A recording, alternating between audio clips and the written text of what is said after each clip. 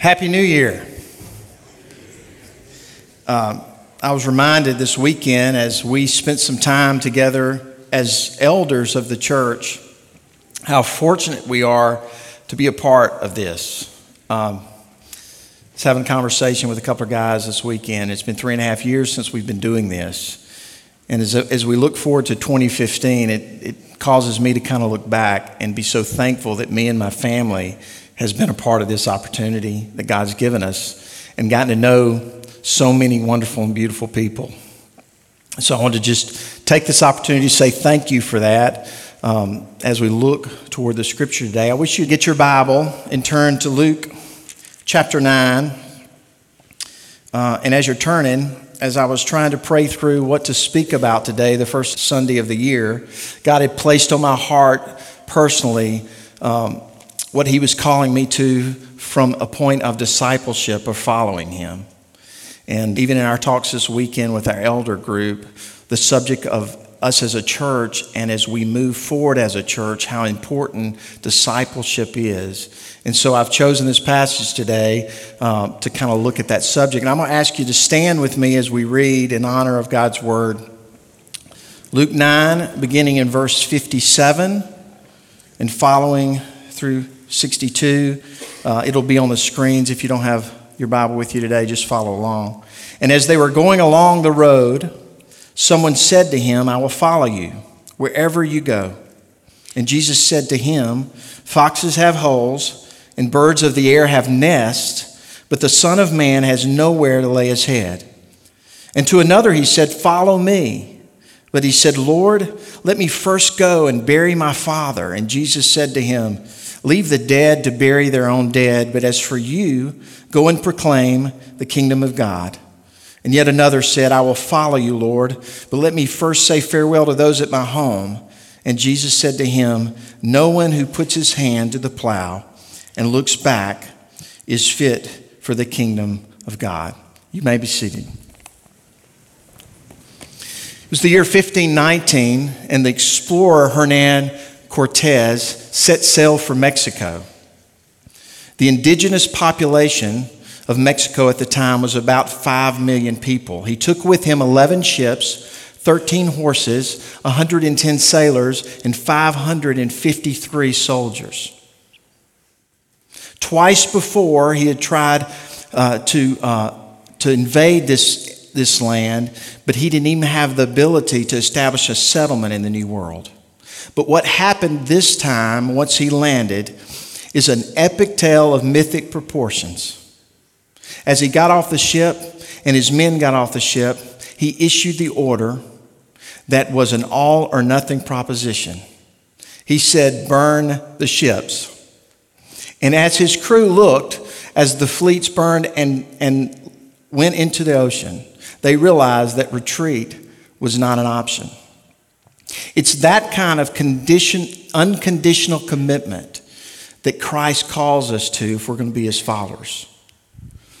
This idea of church was never meant to mean a building or a service time. Anytime we see the term church in the Bible, it always refers to a collective gathering of followers of Jesus Christ.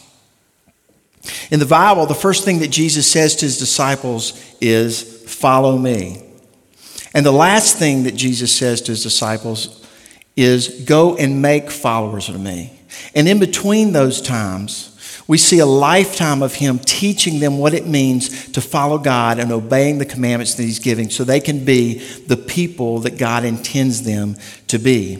One thing in our culture today, though, that fights against this is the idea that anything worthwhile can be gained in an instantaneous moment.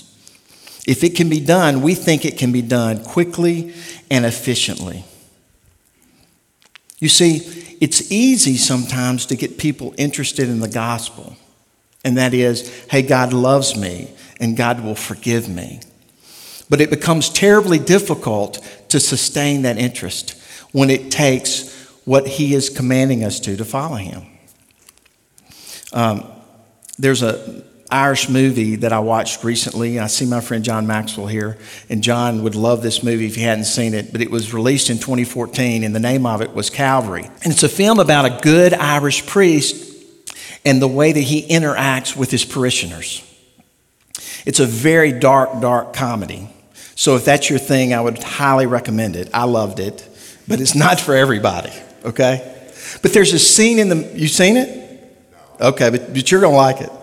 But there's a scene in the movie where this Irish priest is talking to a young widow, and she's just lost her husband to a drunk driving accident where some teenagers had been out partying and drinking, and they hit this couple head on, and he died. They'd just been married a few weeks before. And in this scene, she looks at him and she says, "Father, what happens if I lose my faith?" And what he said next was so profound to me. He said, "For most people, all faith is a fear of dying and nothing else. And if that's all it is, then it's very easy to lose." Just think about that. Is that what faith is to us? Eugene Peterson, one of my favorite authors and a pastor, wrote a book on the path to discipleship called A Long Obedience in the Same Direction. And he takes that phrase from the philosopher Nietzsche. But that's what it takes. It takes setting your mind in one direction and staying on that path and being obedient to what God calls us to do. So we come to Luke's gospel that we just read, and we find this very difficult passage. Now, a few verses earlier, we see that Jesus has set his face toward Jerusalem. It's about 6 months before the cross. In this section of Luke, beginning in Luke chapter 9, verse 51, and going through Luke chapter 19, verse 27, is what we call the central section of the book of Luke. It's a collection of stories and teachings that are not necessarily all tied together, because the theme of this section is about the journey that Christ was making.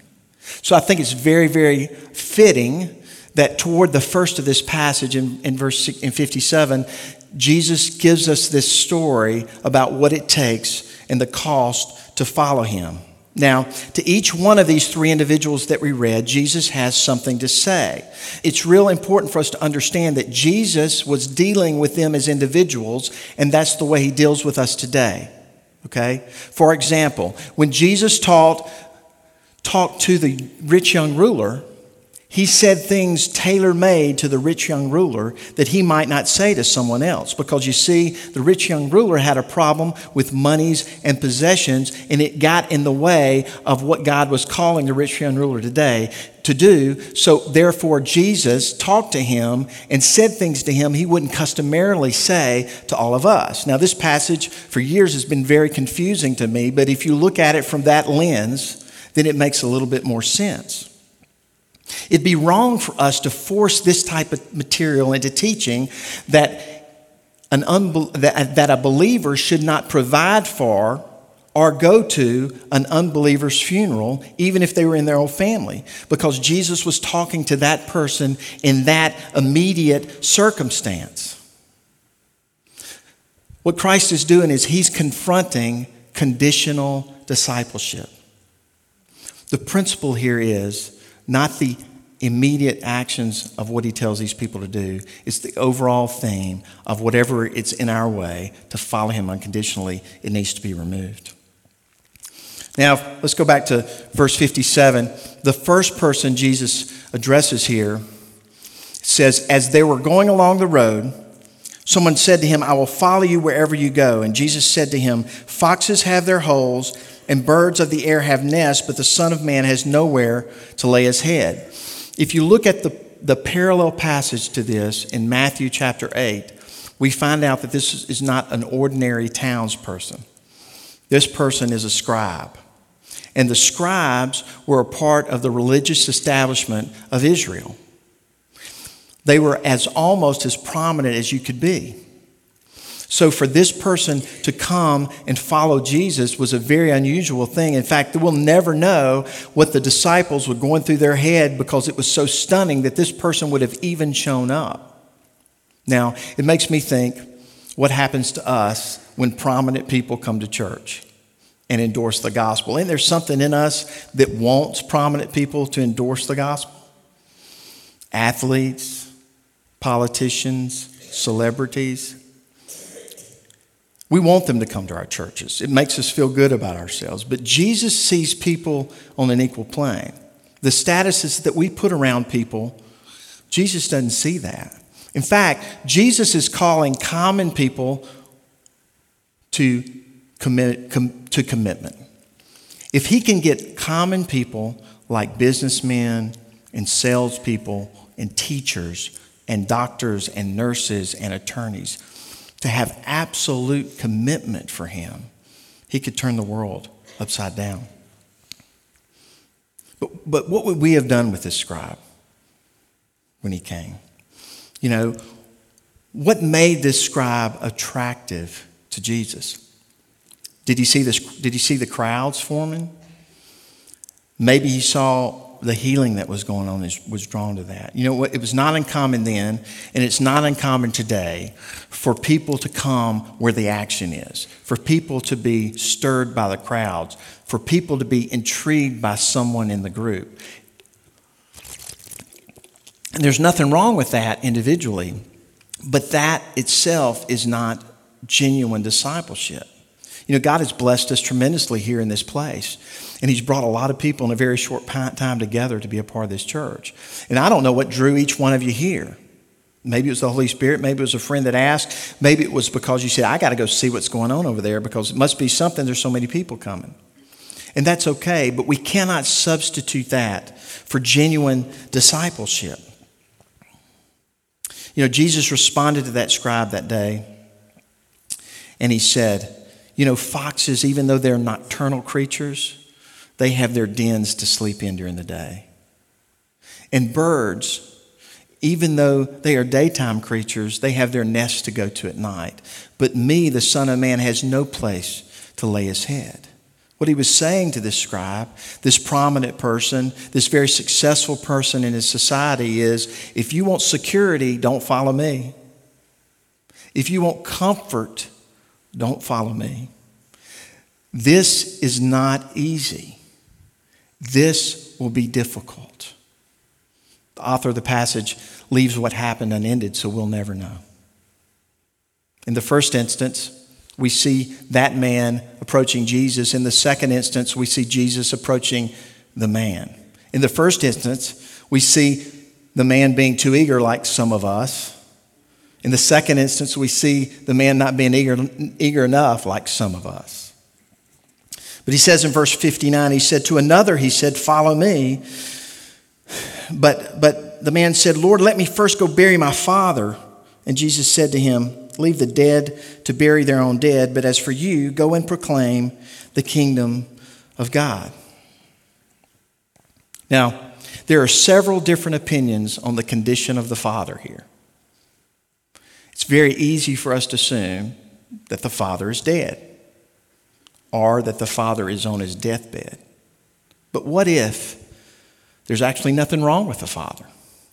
What if the father is healthy and in the prime of life? In other words, what if the man is saying, Jesus, I need to let my family issues be settled by death before I can follow you? I can't follow you because my father would hit the roof. Or, Jesus, I can't follow you because what would my spouse say? They wouldn't understand it. What if that was the case? You know, it begs the question to me, what is it in my life? What is it in your life that is keeping us from being totally committed to him? That is keeping us from following him the way that he calls us to? You know, I think for me, it's my self-reliance sometimes. I think I'm so smart and so in control of my life that even though there's a creator out there that has a path for me that's clearly defined, that I choose my way instead of that way, even though it's best, even though it might be difficult. Because Jesus never promised that things wouldn't be difficult. He promises joy, and he promises life to the full. But there are going to be difficult times. And if we're going to be followers of his, we have to understand that it's going to be difficult. After studying the passage, I've come to the conclusion that I think the Father's dead. I think that Jesus is trying to say that following me is so urgent that even the death of a loved one should not get in the way of that. And that's what kind of commitment I think he's asking us to. Which takes us to the third man. Verse 61, it says, "Yet another said, I will follow you, Lord. But first let me say farewell to those at my home." And Jesus said to him, "No one puts his hand to the plow and looks back is fit for the kingdom of God." Here Jesus shows a contrast that there's nothing, not even the momentous death of a loved one, or the trivial thing of a family gathering should get in the way of us following him. But there's also a similarity. Look what it says in both verse 59 and verse 62. It says, "Lord, let me first. Lord, but let me first say farewell. Lord, let me first go bury my father." Let's break that down a little bit. Lord, let me first. Me first. Earlier in this passage in chapter 9, Jesus foretold his death and his resurrection. And after that, he said this to them in verse 23, if we can have it on the screen. And he said to all, "If anyone would come after me, let him deny himself and take up his cross daily and follow me." The cost of true discipleship is selflessness. We have got to learn to die to ourselves so that we might fully be committed and to follow him. You know, we'd miss the mark today if we didn't really talk about what our motivation for following him would be. Because, see, if we are left to our own devices, we're not going to follow him for long. It might be like starting all those other New Year's traditions that last about 8 or 10 weeks because there's really no motivation for them to continue. My daughter for Christmas got me a book that is going to prepare me for a half marathon. And it's a 35-week proposition, okay? And so this is the week we start. So y'all be praying for me. But I'm not your lead pastor that's his history. I've never done that before. But for me to have the motivation of that, I had to have the love of a daughter that's given me something and wants to do that with me. And for us to have the motivation to become a disciple, we got to understand just how much God loves us. Dietrich Bonhoeffer wrote a book called The Cost of Discipleship. There's a passage in here I want us to read that I think kind of helps explain this. Now, he was a religion professor, a professor of theology at the University of Berlin in the 30s, and eventually he was a martyr for Christ. And this is a wonderful book, and I would recommend it to you strongly. But let's read this together. This is what he says. He says, "Cheap grace is the preaching of forgiveness without requiring repentance. Baptism without church discipline. Communion without confession. Absolution without personal confession. Cheap grace is a grace without discipleship. Grace without the cross. Grace without Jesus Christ living and incarnate. Costly grace is the treasure hidden in the field. For the sake of it, a man will go and sell all that he has. It is the pearl of great price to buy, which the merchant will sell all of his goods. It is the kingly rule of Christ, for whose sake a man would pluck out the eye which causes him to stumble. It is the call of Jesus Christ at which the disciple leaves his nets and follow him. Such grace is costly because it calls us to follow. And it is grace because it calls us to follow Christ. It is costly because it costs a man his life.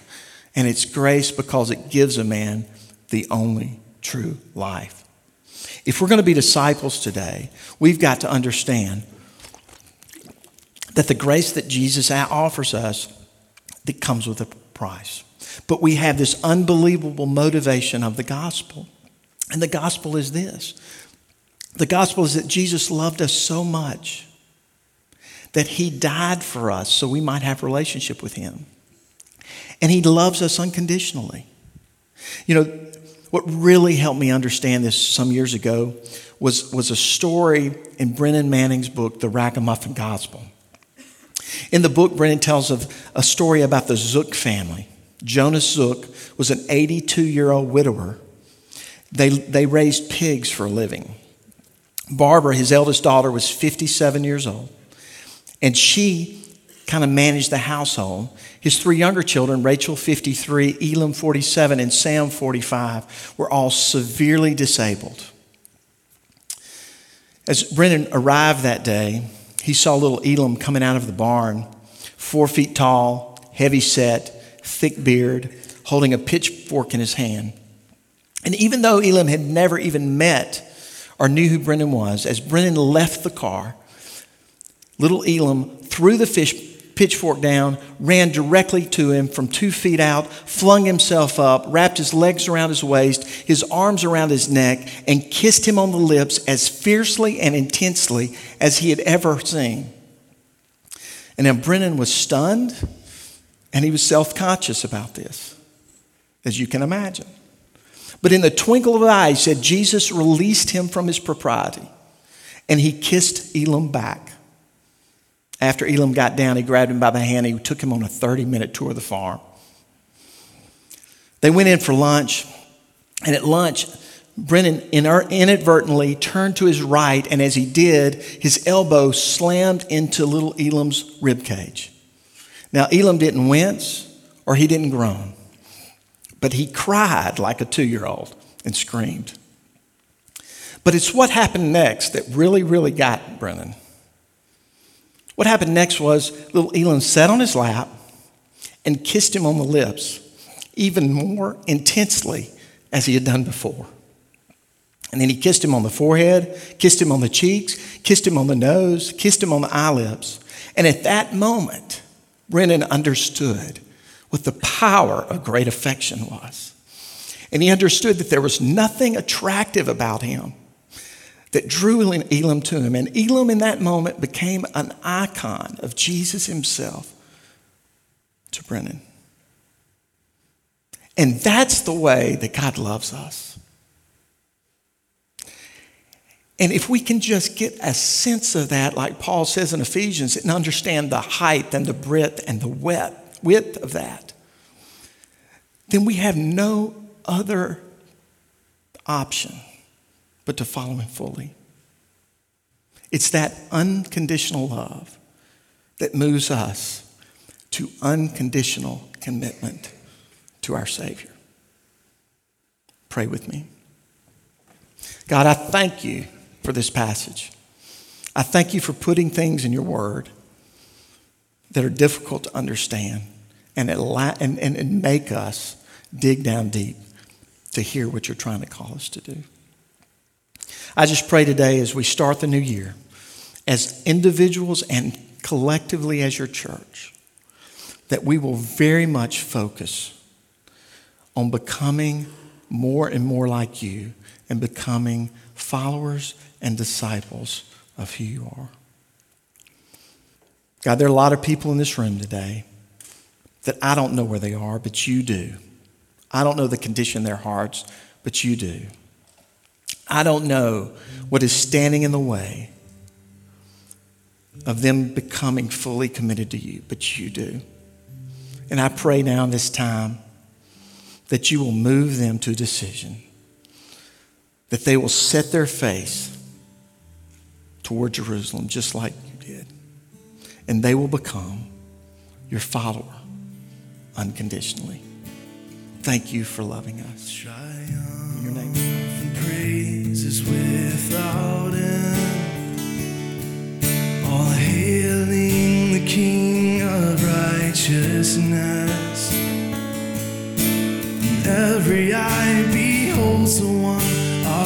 us are undeserving of, with a grace so glorious. And oh, the glory of the Savior's love, surrounding our surrender to know. So glad that you came this morning. Happy New Year to everybody. And I'm glad that Gary Watts taught today, aren't you? And I'm glad that Gary, yeah, you can clap. We can clap at Fondren Church. And I'm so glad that Gary Watts is running a half marathon this year. Let's hire a part-time massage therapist, or if we have one in the church that could render their services. It's going to be fun to watch that 50-year-old body fall apart as he trains. Or is it, what do you think, Scott? Is he going to get chiseled? He might get chiseled on us. But hey, I'm picking at him, but man, I love what he shared. I love how he used that illustration about his beautiful daughter, Olivia, and her love and for her dad, and just what motivates us. And I pray that it's his love that motivates you. And I left here, like a lot of you, on Christmas Eve from this building to catch a plane to go out west. And man, my heart was full of love. And but it had been, some things in 14, probably like some of you, it beat me up a little bit. And it was so good to carve out time daily with God over vacation. No matter where you are, He is there. You can't run, can't hide from God. And just to say, search me, O God, and know my heart. And man, as a pastor, as your pastor, I've been refreshed over the break, and to get with Gary and some of these guys who are elders here, but friends of mine and friends of this church, and just to sit around a fire, to sit around a table and stay up way too late, 2:30 a.m. if you want to know, and just talk about life. And it was there with these friends that are friends of mine and leaders in our church that I learned that several of us have had a hard year and a lot to rejoice in. I mean, God is doing a great work in Fondren Church, but a lot of our leaders had experienced things and loss and just some discouragement. And just to know that God is working. But here's what I want to say to you. We want to call you, and we're going to do this over the next 2 weeks. In fact, we're going to have an opportunity in 2.5 weeks for people to connect. And we want to invite you out of rows like you're in today and into circles, to come around each other in circles. And that's where you're going to grow and your best chance to grow. And so we want you to be aware of Wednesday night, January 21st. There's going to be a connection night. We're going to give you a lot of details about that. There'll be other opportunities if you can't make that specific time. We want to encourage you on the 21st of January to think about jumping into a small group, exploring some options that we have to become better disciples, become better followers of Him. Thank you guys for being here today. Let me just pray a prayer of blessing. We look forward to seeing you this week, next week. God, thank you for today. I do thank you for the words of Christ from a passage that makes us confused at first look, that seems like we want to recoil and run from it, but yet it's so full of love, it's so full of invitation, it's so full of challenge for us in a world of car salesmen and insurance people and businesses and churches who tout their products and sell their services, but oftentimes do little to follow up and come around people. Lord, the gospel comes around us, and you desire not just to tout the benefits to us of following you, but to tell us that there are costs. For in this world we have trouble, and there's restlessness and pain and heartbreak, but God, you give us a Savior to redeem us and to call us and to sweep us up into a grand adventure that's greater than our own little selves. Lord, too many of us say, but first, myself first, me first. Lord, help us in this new year to move away from that and more toward you, more toward each other. In Jesus we pray together. Amen. Thank you guys, and be blessed.